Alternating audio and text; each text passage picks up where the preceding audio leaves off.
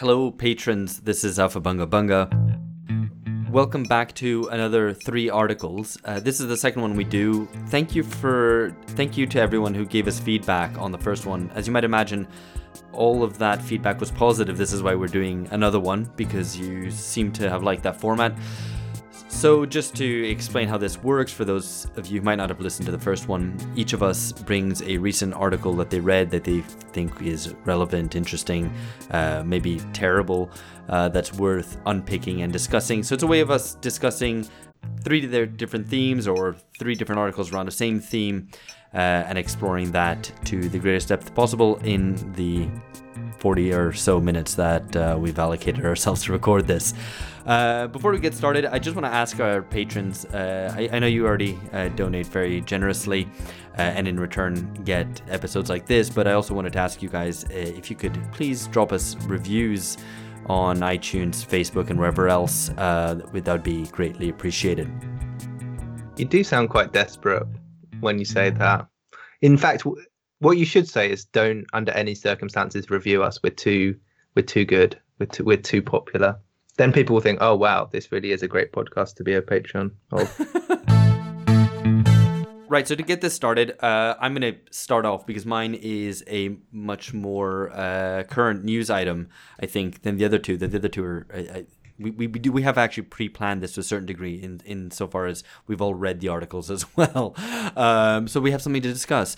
So the first one is an article about Bolivia. For those who've been under a rock for the past 2 days, there has been what seems like a coup in Bolivia. And I personally been searching around trying to find something good written on the country, on what's just happened. And that I haven't found very much. What I have found was one which takes a sort of heterodox line with regard to this, with regard to the coup, at least heterodox from a left-wing point of view, let's say. So the article is Bolivia, the extreme right takes advantage of a popular uprising. It was published on the 11th of November. We're recording this on the 12th of November, so it was published just yesterday. The author is Raul Sivecki, who is a journalist and a popular educator who accompanies grassroots processes in Latin America, his bio says.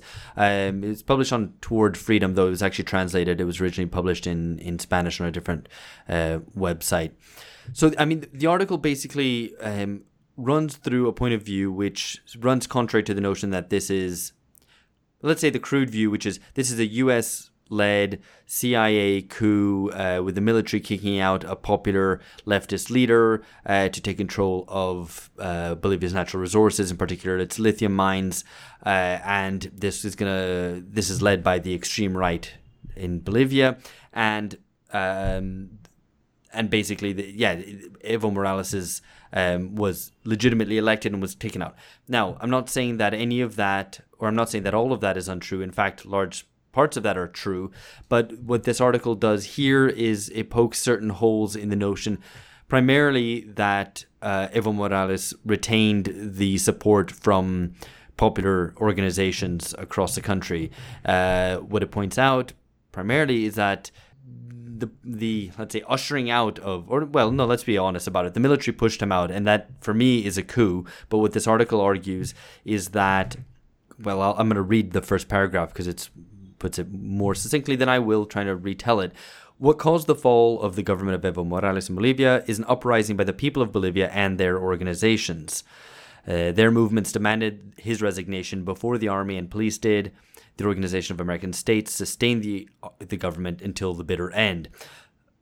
So, guys, thoughts on this, first of all. Have you been following what's been happening in Bolivia, and does this argument presented here challenge your views in any way?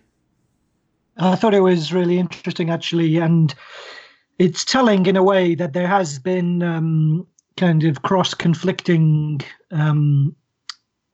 currents, I suppose, in the news and the people that I follow with respect to Bolivia. So people that I respect on having contrasting views, which is unusual on most news stories. And most news stories, the kind of people that whose views I admire and respect tend to take a consistent line, whereas this time the Bolivia stories seem to fragment people's views, which I suppose reflects something about events in the country itself. That some people were going with the line, focusing on the military ousting a elected leader with the support of the White House, and on the other hand, people drawing attention to the fact that there was the constitutional shenanigans of Morales, and also that the people protesting in the streets are much more than just kind of violent thugs on the side of sinister paramilitary forces or what have you. And I think this article teases out some of the complexities of the situation at the moment very effectively. And I think it's good that we've chosen it and we recommend it to our readers. It's not, I can't say that the politics it promotes are particularly edifying, but the analysis of the situation, where it draws attention to the fact that Morales has overreached his mandate, has tried to jerry-rig, engage in kind of constitutional shenanigans to prolong his hold on power beyond what is constitutionally mandated, has overreached his popular base, has engaged, according to this article at least, and also in other kind of news stories, engaged in thuggery as part of to provoke and also to intimidate opponents, but also to provoke reactions from the other side. It's a very useful snapshot of what seems to be a fantastically confused and complex story, which is more than just the military coup. So I suppose the takeaway line is that as Democrats and as supporters of popular and progressive forces, always to be deeply suspicious and hostile of the use of military power in politics, but at the same time, on the other side, seems that tremendous questions also have to be put to what Morales was trying to do and how his supporters have tried to maintain him in power. I think one of the aspects of the article that was particularly interesting is, I guess, the way that it's trying to flip on its head a little bit the narrative around who constituted the forces that that overthrew the government, and the claim that the left appears unable to accept the considerable segment of popular movements demanded the resignation of the government, and this is because they can't see beyond the leaders of the movements. And I think that's an interesting claim. I don't obviously the point Phil made stands, that you have to be against any sort of military overthrow, but I think the analysis of the movements that are demanding the overthrow of this government is not what I had, or is not the narrative that I'd previously been exposed to on this issue. Yeah, I mean, I think it's clear that there's a lot of fragmentation on the left there, and a split really between those supporters of MAS, the Movimiento al Socialismo, Morales' party, and various other organizations. I mean, the article points out, I assume readers will read it or already have read this article in advance of listening to this, but, that the main trade union confederation pulled the support and asked Morales to step down. So, it's a confusing picture. I think it's worth underlining two things. One is, there's a problem with a certain left point of view, which says, well, we were on the streets demanding that the president step down, therefore this is our movement.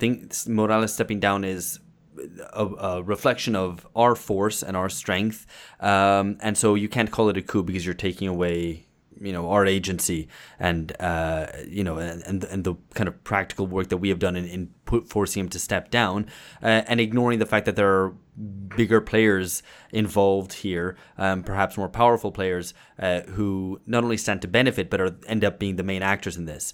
And the second point, I guess, that flows on from this is, I guess, is it a coup? I mean, look, for me, I've been reading even the most sort of staid, liberal, think tank academic types on Twitter who are always very careful with their language, often a little bit too careful. I think they often pull punches. Here they've been quite explicit.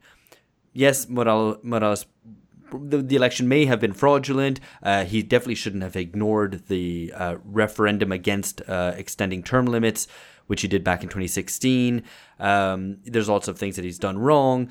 nevertheless, this is a coup, and disliking Morales and thinking that there's fraud, it doesn't make it any less of a coup. So if even those guys are saying that, it's definitely a coup. I think there's another thing which we can say is that it might be worth seeing to what extent this is a coup. I mean, maybe that's a bit of a mealy-mouthed way of putting it, but basically, how we interpret what has just happened, over Sunday night, over the course of Sunday, where first Morales offered to step down and hold new elections, and despite having done that, the military still pushed him out and made him flee. That what happens next impacts on how we see what already happened. So, what will happen with the new elections, right? That happen. Will the military take power? Will they hold power for a determined period of time? Will they try to change the constitution? What will those elections look like? And so on. Will there be privatizations in an interim period? That then makes it very much a coup. If it's a quick resumption, new elections with Mas still able to stand and so on, you can say, yes, it's very bad that the military got involved. It still maybe makes it a bit of a coup, but it changes the picture quite a bit, and also makes the role of the popular forces involved seem greater than, and then that's basically what this argument puts forward in this article, that popular forces have been very important here, and I think that will be No, I think it's really, really good points. I guess there's a question about the wider perspective and how this links to, obviously, not to plug previous episodes, but other things that we've talked about in Latin America, and whether it's how we situate it in relation to the response to the end of the pink tide, which is how we were framing the discussion around Argentina. Yeah, I mean, I suppose it's interesting also, I guess it's striking coincidence, whereas Lula, the formerly imprisoned president of Brazil, ex-president of Brazil, was just released from jail by order of a court at the same time. So one of the kind of most important leaders of the Latin American pink tide is released from jail. Another leader of the pink tide is forced to flee under threat from the military. And kind of one in, one out. I guess that's one way to put it. No trainers. It's I suppose clear evidence of the fact that that tide has fully petered out, and it was never. I mean, as its very name, pink tide, suggests, it was never that red to begin with, and some of that comes across in this article too, with the discordant notes that it sounds, particularly towards the end, where it seems. I mean, it's framed from a kind of perspective of intersectionalist indigenism, I suppose you could call it, based around indigenous social movements, but also name-checking queer, feminist struggles, drawing attention to Morales's failings on that score, but then also taking this kind of, by portraying this complex picture, it also takes this it strikes this high-handed note at the end where it says that the properly kind of left-wing, the indigenous movements and the intersectionalist movements should refuse to be baited by either side, should stand apart from it. Pointing out that power is always corrupting and colonialist and patriarchal.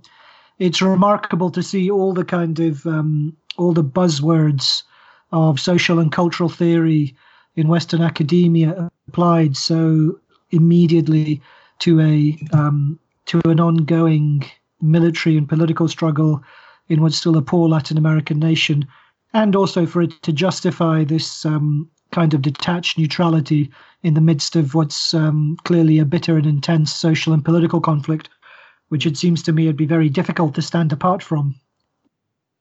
Yeah, I mean, I would maybe, that the criticism that, this is importing Western cultural theory is maybe a form of Orientalism as well.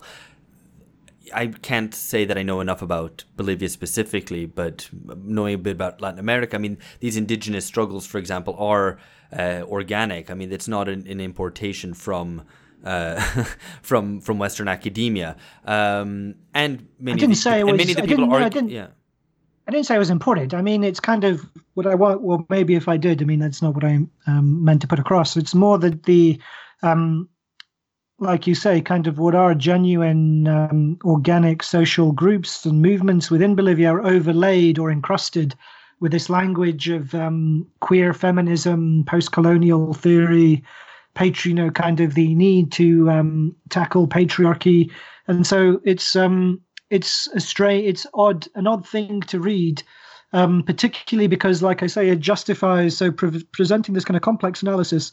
It justifies with effectively political quietism, it seems to me, at the end of the article, where it says we need to stand aloof both from the military and the far right, but also from the pro-Morales forces who's failed to meet the needs of Bolivian society. So it's this oddly quiescent attitude, which is justified. I don't know if it's quiescent. I mean, that's of a piece with many ultra left and neutral.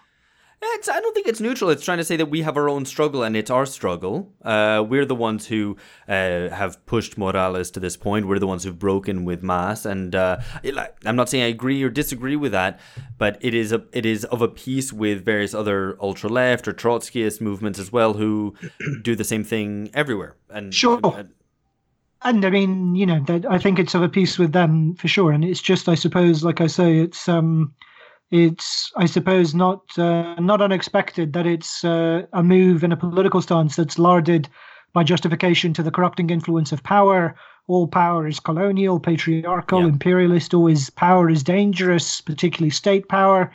The implication being that Morales has been corrupted by his attempt to wield power, and that we need to maintain kind of detached, aloof, and movementist, effectively, rather than being agree. political. I agree. With that, I'm totally on board. There's this sort of anti-power thread running through it, which I would disagree with, and would make me a bit skeptical to some of the other arguments made in the article, which just again highlights, at least at this early stage, of getting a real grasp on what's going on. I mean, there's various good things you can read which are backdrops to this, but in terms of what exactly is at stake right now, there isn't anything that I've read up to now where I'm like, I'm willing to to trust everything that's in here. Did Phil use the phrase intersectionalist indigenism? That's a very good way to describe it. I'm not sure if that's even, It's trademarked, I'm afraid. I just quickly trademarked it while you were just talking about it. No, it's very very good. I think the also kind of insurrectionist, or having a very aloof. What's exactly the right word? Being a little bit dismissive of power, or scared of it, which of course is a good or an easy position for the left to take if it's not within seizing distance.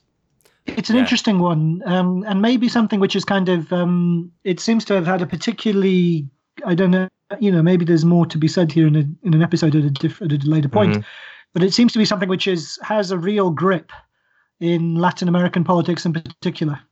Because you think that kind of the classic paradigm, of course, is the Zapatistas, where they explicitly build their whole model around refusing to seize state power, casting it as the participatory indigenous revival.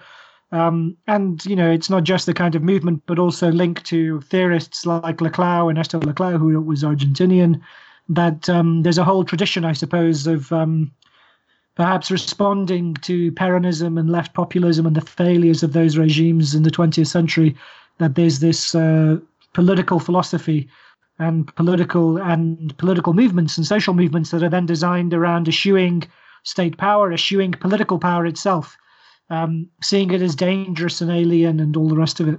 Something specifically, it's not just unique to Latin America, but it seems to have roots in Latin America for sure. Yeah, no, absolutely. I think that's well put. I guess one point that I want to make, before we move on, is the case of Morales is yet another case of a certain failing of the pink tide, in that it has, because of its disconnection perhaps, or to a certain degree treason of its kind of movementist roots, it lost support. And so when the coup comes in, or when at least the military decides to take action because the popular pressures are too great, it's able to push Morales out precisely because the forces which brought him into power no longer fully have his back, which is a point this article makes as well. But it's one which, was seen with the kind of parliamentary coup in Brazil as well, where the Workers' Party wasn't fully able to mobilize the masses to the degree that they would have liked to keep themselves in power. And so none of these governments has been able to ensure a sort of transition and to renew itself while in power.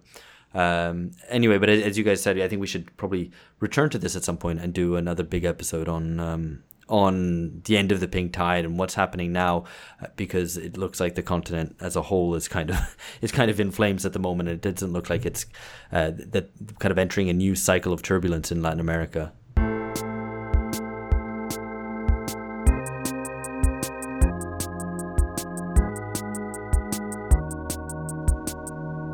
Okay, so let's move on to the next article. Phil. Yeah, so this is the interview. It's got a tremendous amount of attention and interest, understandably. It's the interview The Economist magazine conducted with the French President Emmanuel Macron, published November 7th, 2019, so just about 5 days ago, from the date of recording at any rate.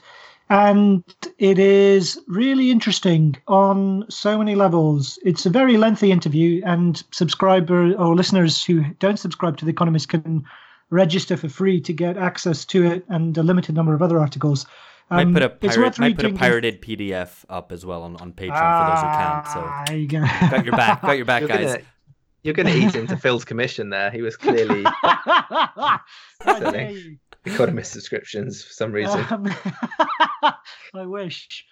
It's worth reading. What I was going to say was, anyway, it's worth reading in full. And you see, like, the cold reptilian intelligence that lurks behind that rubber gimp mask of a face, as he kind of surveys the current political scene and outlook. And I suppose the thing that's most interesting about it in many ways is you can just see, like, all the kind of confused, inconsolable liberal centrists who would just cream their shorts when they read this, because they see here somebody who kind of will espouse everything that they stand for, in terms of vague ideas, glorifying Europe, vague ideas about humanism and climate change and all these big global issues which keep them awake at night and that we need to tackle and all this nonsense. But presented in a kind of with some kind of historic backdrop and some limited measure of intelligence, which will make them feel as if they're big and important and thinking about grand things. It's a remarkable interview, and he makes some telling points about how he sees things, and I think also what he has envisioned for Europe. So some of the big things for which it's been kind of received a lot of press attention are the fact that he's shut out the republics of the former Yugoslavia from EU enlargement. He's basically cut off EU enlargement. He said he's made this frank kind of acknowledgement that Donald Trump has no particular interest in protecting Europe with NATO the way America has in the past. And this also reaches back to Obama, it's not just Trump. He says, maybe most kind of importantly from a hard-nosed geopolitical perspective, that Europe needs to cut a deal with Putin, and that Putin effectively and Russia in the long term has no choice but to cut a deal with Europe. And he presents an image that Europe needs to, he talks in terms, very revealingly, I think, where he talks in terms of sovereignty, European sovereignty, but what he really means is French sovereignty. So he kind of just slips and slides between kind of talking basically about French power and European power. And here he returns, obviously, to the old Gaullist idea of Europe basically as a way to boost France higher on the world stage. Maybe with a bit more blue and gold gloss than de Gaulle would have given it. But it's there nonetheless. He's clearly he sees no difference between the interests of France and the interests of Europe as a whole. I think before moving on to talk about the substantive content of the article, it's just striking again how well managed the presentation of Macron himself is. As it says, during the interview, however, the president is in a defiant but relaxed mood, sitting in shirt sleeves on the black leather sofa he's installed in the ornate Salon d'Or where Charles de Gaulle used to work. It's like that's perfect. That's kind of centrist catnip because he's defiant but relaxed. That's how he should be. Serious things to do, but he's got something to contribute. And he's got his shirt sleeves in that black leather sofa. So it's a bit of kind of dangerousness. That black leather wipes down the cum stains pretty easily. So it's but it's so that's it. And hadn't we sort of haven't we already got bored of that kind of Obama rolled up sleeves or that Blairite presentation?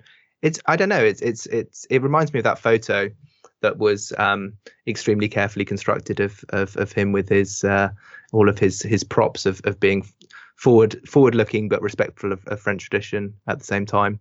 But yeah, I mean, cold intelligence, that's an apposite phrase, I think. Very, very well put, Phil. That's how he comes across. I found it a lot more intelligent than I expected. A lot more perspicacious and a lot more forthright as well. I mean, I think Phil, you've already hinted at this with him saying like, well, the US isn't really interested in NATO, or it sees it in a much more transactional more transactional relationship. Okay, fine, let's go with that then. But we need to then rethink what NATO is going to be. And actually, it's interesting that a lot of it refers to kind of strategic military elements. And the reason for this is, or the reason why it's interesting, is that it starts off by an acknowledgement that, this great Europe that we've built up, that we've managed to create a post-hegemonic situation in Europe, as if he forgets as if he forgets about American hegemony. And like a paragraph later, in this interview, he goes, moreover, Europe was basically built to be the Americans' junior partner. It's like, yeah, exactly. That's the important point, But also German hegemony as well. Yeah, I mean, the idea that it's kind of fascinating because he presents, that kind of post-historic idea of Europe as this post-historic paradise, this great kind of enclave of peace and prosperity and plenty, as if the crash hasn't happened and the Eurozone crisis hasn't been destroying the economies of Southern Europe, as we've covered on the podcast. So he presents this kind of fantasy vision in the same breath as pretending to present all this hard-edged, lucid, political realist take about how we need strategic rapprochement with Russia and all of this kind of stuff. So it's this kind of remarkable blend of complete fantasy and then this kind of faux hardness of making hard-headed calculations and decisions. And the idea that Europe has transcended hegemony. I mean, it's literally insane. And he must know that, right? Because he knows the Germans are paying for France. He comes across as kind of a realist, idealist in a way. So he's constantly creating this idea of Europe, which doesn't correspond to the material reality of German dominance. But at the same time as this kind of very idealist, which I thought that was a characteristic of German philosophy. But at the same time as he's relying on this idea of Europe, which is obviously Francocentric, he's also saying, yeah, we need to be hard-nosed about the necessity of cutting a deal with Putin, which reveals maybe he was a sleeper agent all along. But yeah, so it is a strange combination of his fantasies of what Europe really is or means in its idea, and then the necessities of negotiating the best route for that completely idealized view of Europe through kind of global power politics. Well, I think what it's along similar lines to what George is saying. It's interesting that he, in this interview, seems to want to recuperate something from the breakdown of neoliberalism, and he does that through an emphasis on hard power. So, he said some interesting things talking about, the dominant ideology through the 90s and 2000s had the flavor of the end of history. So there will be no more great wars. Tragedy has left the stage. All is wonderful. The overriding agenda. So we need to replace our logo of Silvio with Emmanuel. Oh God, yeah. No, I'm good. I'm good with the retro feels of Silvio, because Macron's too now, and it's too disgusting. Like Silvio can be a kind of fetishized, distant image.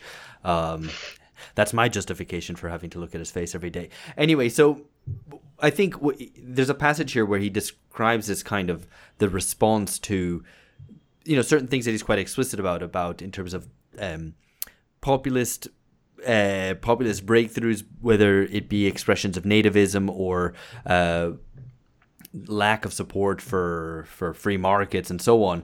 He says is that Europe was driven by a logic whose primacy was economic, an underlying belief that was basically that the market economy suits everyone well. And that's not true, or not anymore. We have to draw conclusions. It's the return of a strategic agenda of sovereignty. So it's interesting. So he goes, yeah, okay, so people aren't really happy with the neoliberal order as it was. And the way to respond to that is by projecting power externally and by a more kind of geopolitical realism. And that's quite important, I think, because that would point the way as well towards a way of neoliberalism trying to resolve its crisis precisely through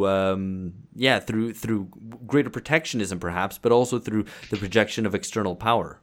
Do you think the protection of external sovereignty being so important has anything to do with the problems of French sovereignty internally? I mean, is that the explanation? But that's it. But it's exactly so. When he talks about sovereignty, it's never clear whether he's talking about the sovereignty of the French nation state, the kind of classical, paradigmatic, liberal nation state, or he's talking about the sovereignty of a federal, single European superstate, and that's probably deliberate. But it's something France which has always melded the two anyway. Yeah, exactly. But it's something which can't be, it's something which actually can't be resolved. So there's a tension which he simply doesn't resolve. He doesn't offer. He doesn't actually come down clearly one way or the other. The interviewers who don't seem very bright, evidently, because they don't push him on that, and they also don't push him on the really hard question. They probably didn't ask him because they know that he wouldn't like it, which is who's going to bankroll your fantasy European superpower, because it's obviously not going to be France. It's got to be Germany, and that's something, that would just expose the kind of hole in the whole vision that he's trying to portray. And to take your question up of, is it referring to a certain kind of internal sovereignty? Is it the French nation state, or is it at a European level? It's there. I think there's a moment where he refers obliquely to the Gilets jaunes and the kind of, we've had some social, the social element has been disturbed or something like that. Some very euphemistic way of of referring to this mass social movement that's been going on for more than a year that severely challenges authority. And he again, it's the response to that is, well, I mean, obviously not more democracy. I mean, that doesn't presumably even cross his mind. It's really just, okay, well, people feel that they need to be more protected, so we need to do more as through kind of great power politics, effectively.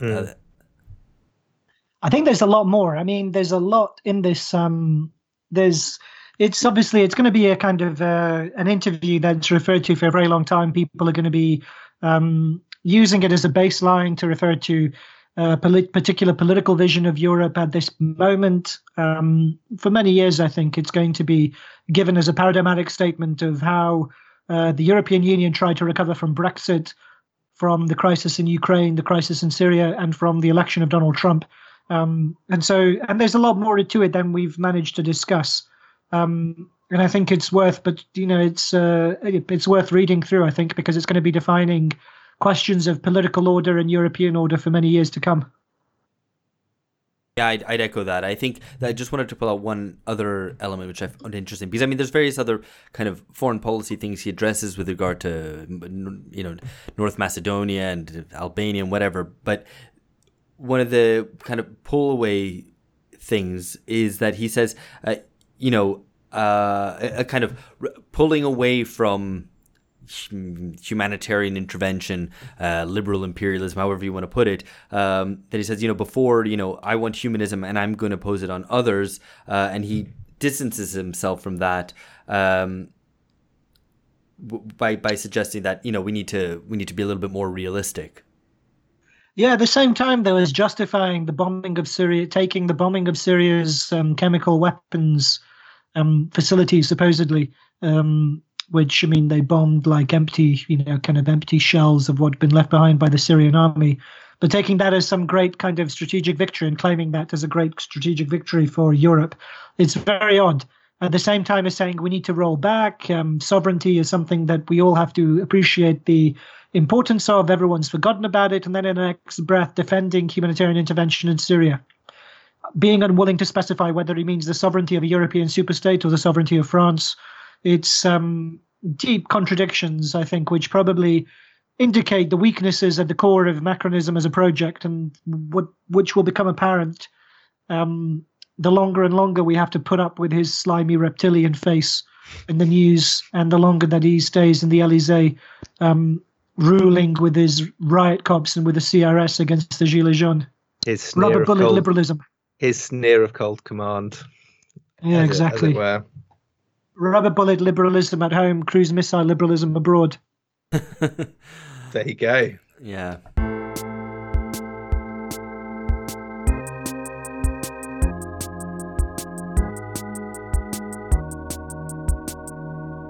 All right, let's move on to the third of our three articles, George.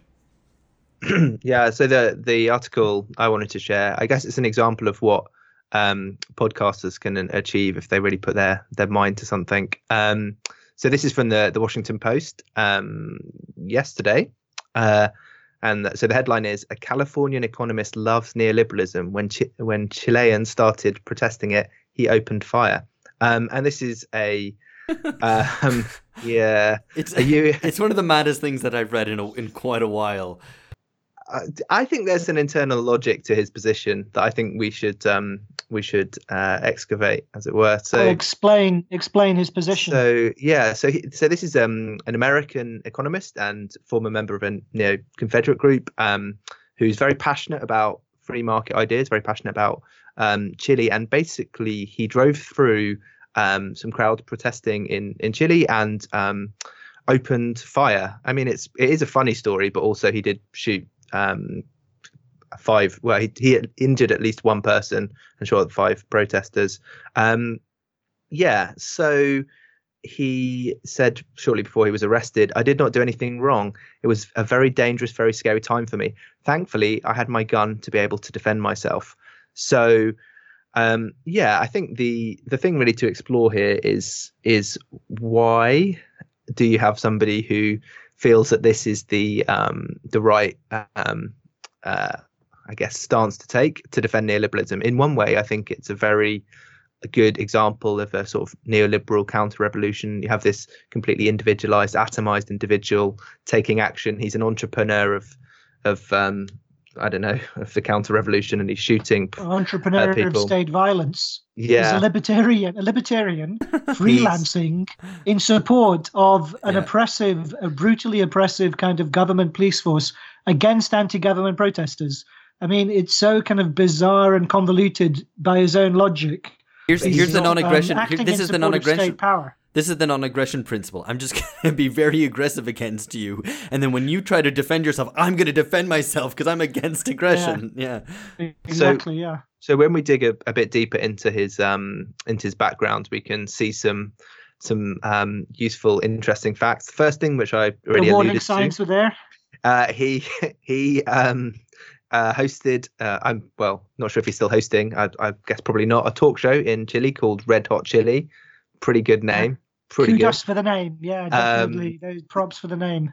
Yeah, he branded himself the biggest neoliberal in the entire country. He's had a failed bid for a congressional seat in South Carolina on a libertarian ticket. I mean, this definitely brings to mind Connor Roy in Succession. If you haven't seen it, you should definitely watch it. So it's kind of him, but he's just getting shit done. Yeah, and basically, I think so Phil, you said he was freelancing, but there's no indication he got paid. I think that means he's a real true neoliberal, that he's seen a gap and he's just going to fill it, and then he'll get paid. He doesn't, he's got to grind. True. He's not getting paid. So if he was getting, that shows actually he's not a very good libertarian. So he's working for free for the cops. He's interning. He's an unpaid intern. Yeah, well, I guess maybe you could. Yeah, maybe unpaid intern. That's part of a good kind of neoliberal capitalist vision, but beyond that, doesn't seem to be very successful. Also, he set up Galt's Gulch or something. Is that right? Yeah, Galt's Gulch, which is like named after the capitalist paradise that Ayn Rand portrayed in her loathsome novel Atlas Shrugged, where John Galt, the hero, the libertarian hero of the novel, has his kind of capitalist utopian colony. And so this crazy dude also did the same in Chile, apparently, as well, as part of some of his little projects in Chile. Although he did split and found a competing one called Freedom Orchard. So just a bit more on the backstory of this guy called Coben, John Coben. So he's actually he's got a professor with a PhD in public policy. So he's he's translating theory to praxis, which, you know, good for him. I was that was so lame. I didn't hear which. Didn't hear which of the two of you were laughing at that. But yeah, I think it's maybe to take a step back, it does reflect a more serious point in Chile, that it's an extremely frantic frantic and fast moving situation, and people are being drawn into the conflict with varying levels of coherence of their ideas.